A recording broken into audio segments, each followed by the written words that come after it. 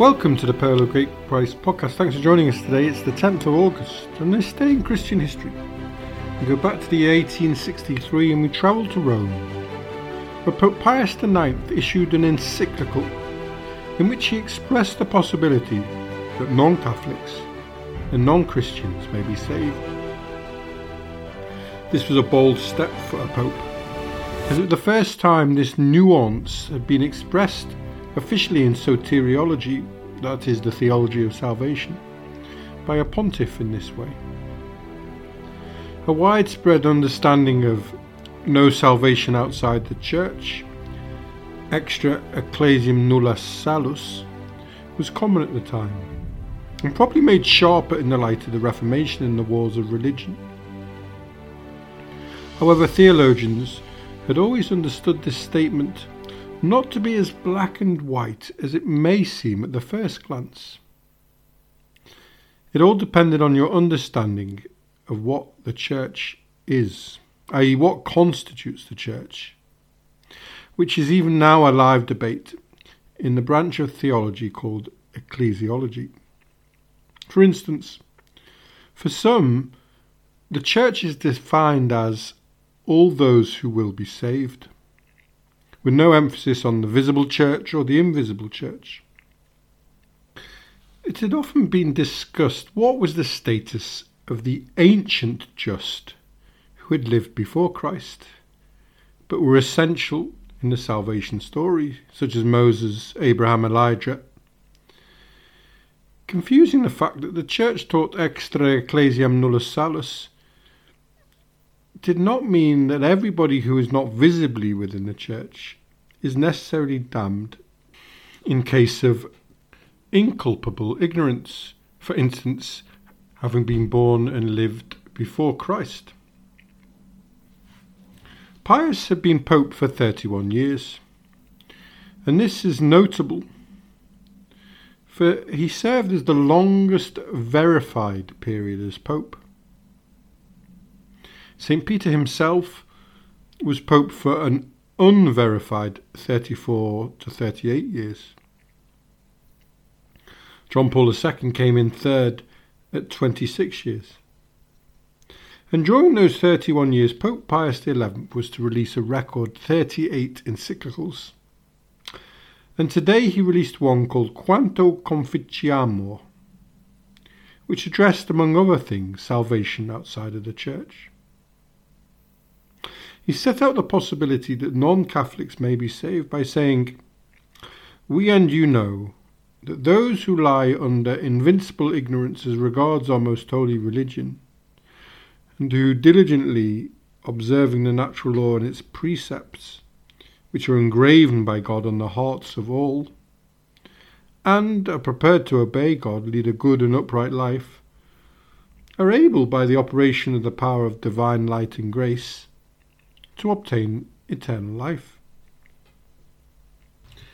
In plain speaking, this meant that God will not condemn those who have not committed a deliberate sin, referred to in moral theology as vincible ignorance, and thus people outside of the Church could also achieve salvation. But these nuances of moral theology had to be carefully expressed to avoid slipping into the error of indifferentism, i.e. why bother? Why does the Church matter at all? The Pope felt it was important that this didn't mean that the Church should stop all its work. In fact, he felt that it implied that the Church's mission to educate others about Christ is more important. But there is a subtle shift in theological emphasis here, a bit like moving your weight from your back foot to your front foot. As the Augustinian tradition, which dominated Western theology, see the podcast of April the 24th, had advocated the harsh view that the vast majority of the human race were the massa damnata. They would find their way to hell. Although this teaching had been countered at the time in the Christian East, particularly by Origen of Alexandria. The contemporary theologian Hans Urs von Balthasar, see the podcast of June the 26th, in his book Dare We Hope That All Men Will Be Saved, insisted that all Christians have a duty to hope that hell might be empty of human beings. He criticised Aquinas' view and Augustine's view, shared widely in the classical tradition, that part of the joy of heaven was to witness the sufferings of the damned. To balance this, von Balthasar reminds us of a surprising number of saints and mystics, Therese of Lisieux and Catherine of Siena among many, who declared a willingness to suffer on behalf of a denizen of hell, or even at the limit to take his or her place as a gesture of love. This less dogmatic and more mystical tradition in the Church can trace itself back to St. Paul himself, who had written in his letter to the Romans, "I wish that I myself were accursed and cut off from Christ for the sake of my own people, my kindred, according to the flesh." The Vatican II document Lumen Gentium picks this important debate up. It was one of the four most significant documents to come out of the Council, classified as constitutions, basically saying something important about the nature of the Church. The first constitution was Sacrosanctum Concilium, the constitution on sacred liturgy. And then two dogmatic constitutions followed, Lumen Gentium on the Church and Dei Verbum on divine revelation.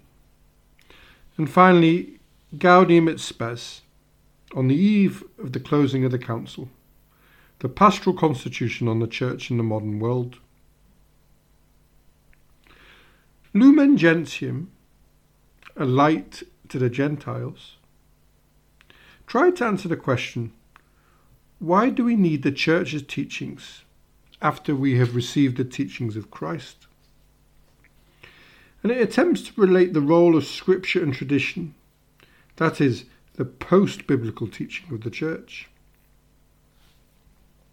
It also developed Pius's bold statement about salvation. Lumen Gentium 16 says, "Nor is God far distant from those who in shadows and images seek the unknown God. For it is he who gives to all men life and breath and all things, and as a Saviour wills that all men be saved.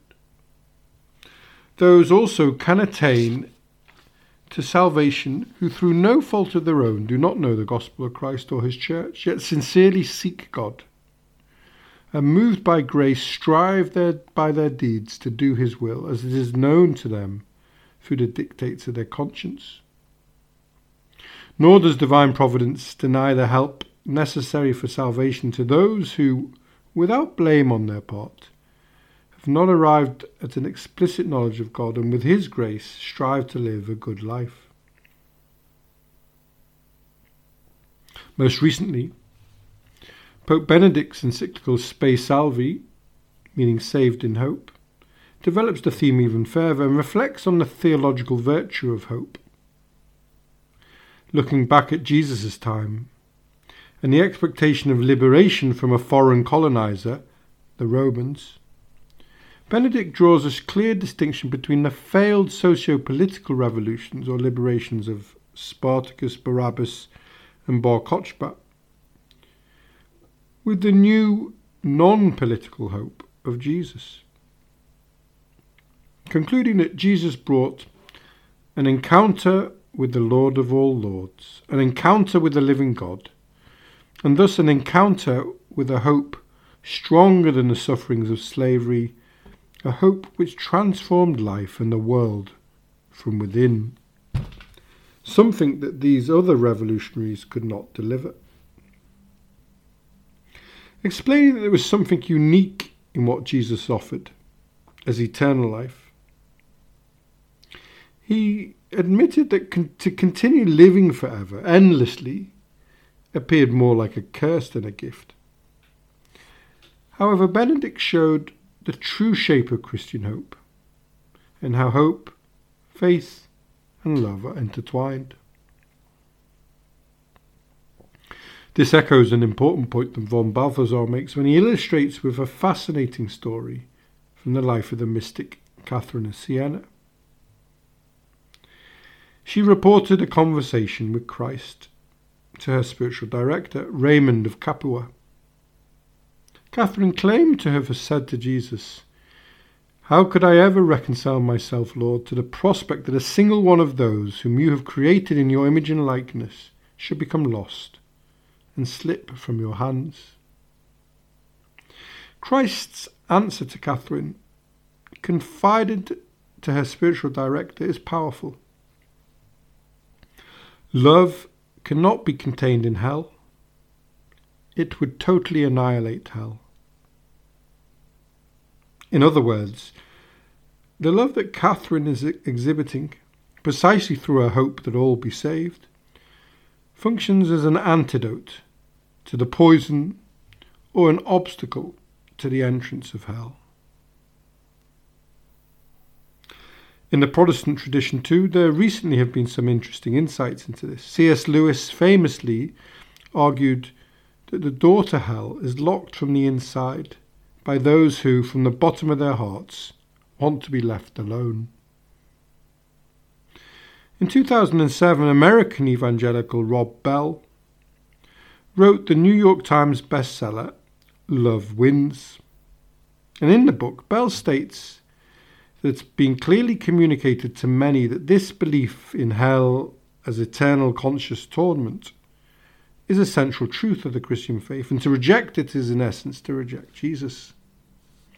This is misguided and toxic, and ultimately subverts the contagious spread of Jesus' message of love, peace, forgiveness and joy that our world desperately needs to hear. Echoing von Balthasar, he goes on to say, whatever objections a person may have of the universalist view, and there are many one has to admit, that it is fitting, proper and Christian to long for it. In the book, Bell also questions what he calls evacuation theology, which has Christians focused on getting to heaven instead of focusing on God's renewal and transformation of this world. Bell argues that Jesus and the wider Jewish tradition of which he was a part focused on God's ongoing restoration of this world, not getting individuals to heaven. There was a fierce backlash to his book from conservative evangelicals, or what Bell described as very narrow, politically intertwined, culturally ghettoised evangelical subculture. He continued to say that evangelicals have turned away lots of people from the church by talking about God in ways that doesn't actually shape people into more and loving, compassionate people. And we need to repent.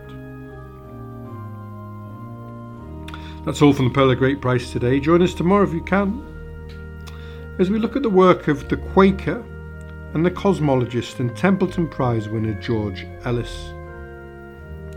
For this year's archive podcast, visit www.pogp.net.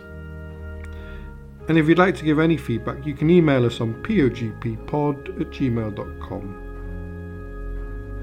If you have time, please subscribe and share the podcast with friends, and have a lovely day wherever you are.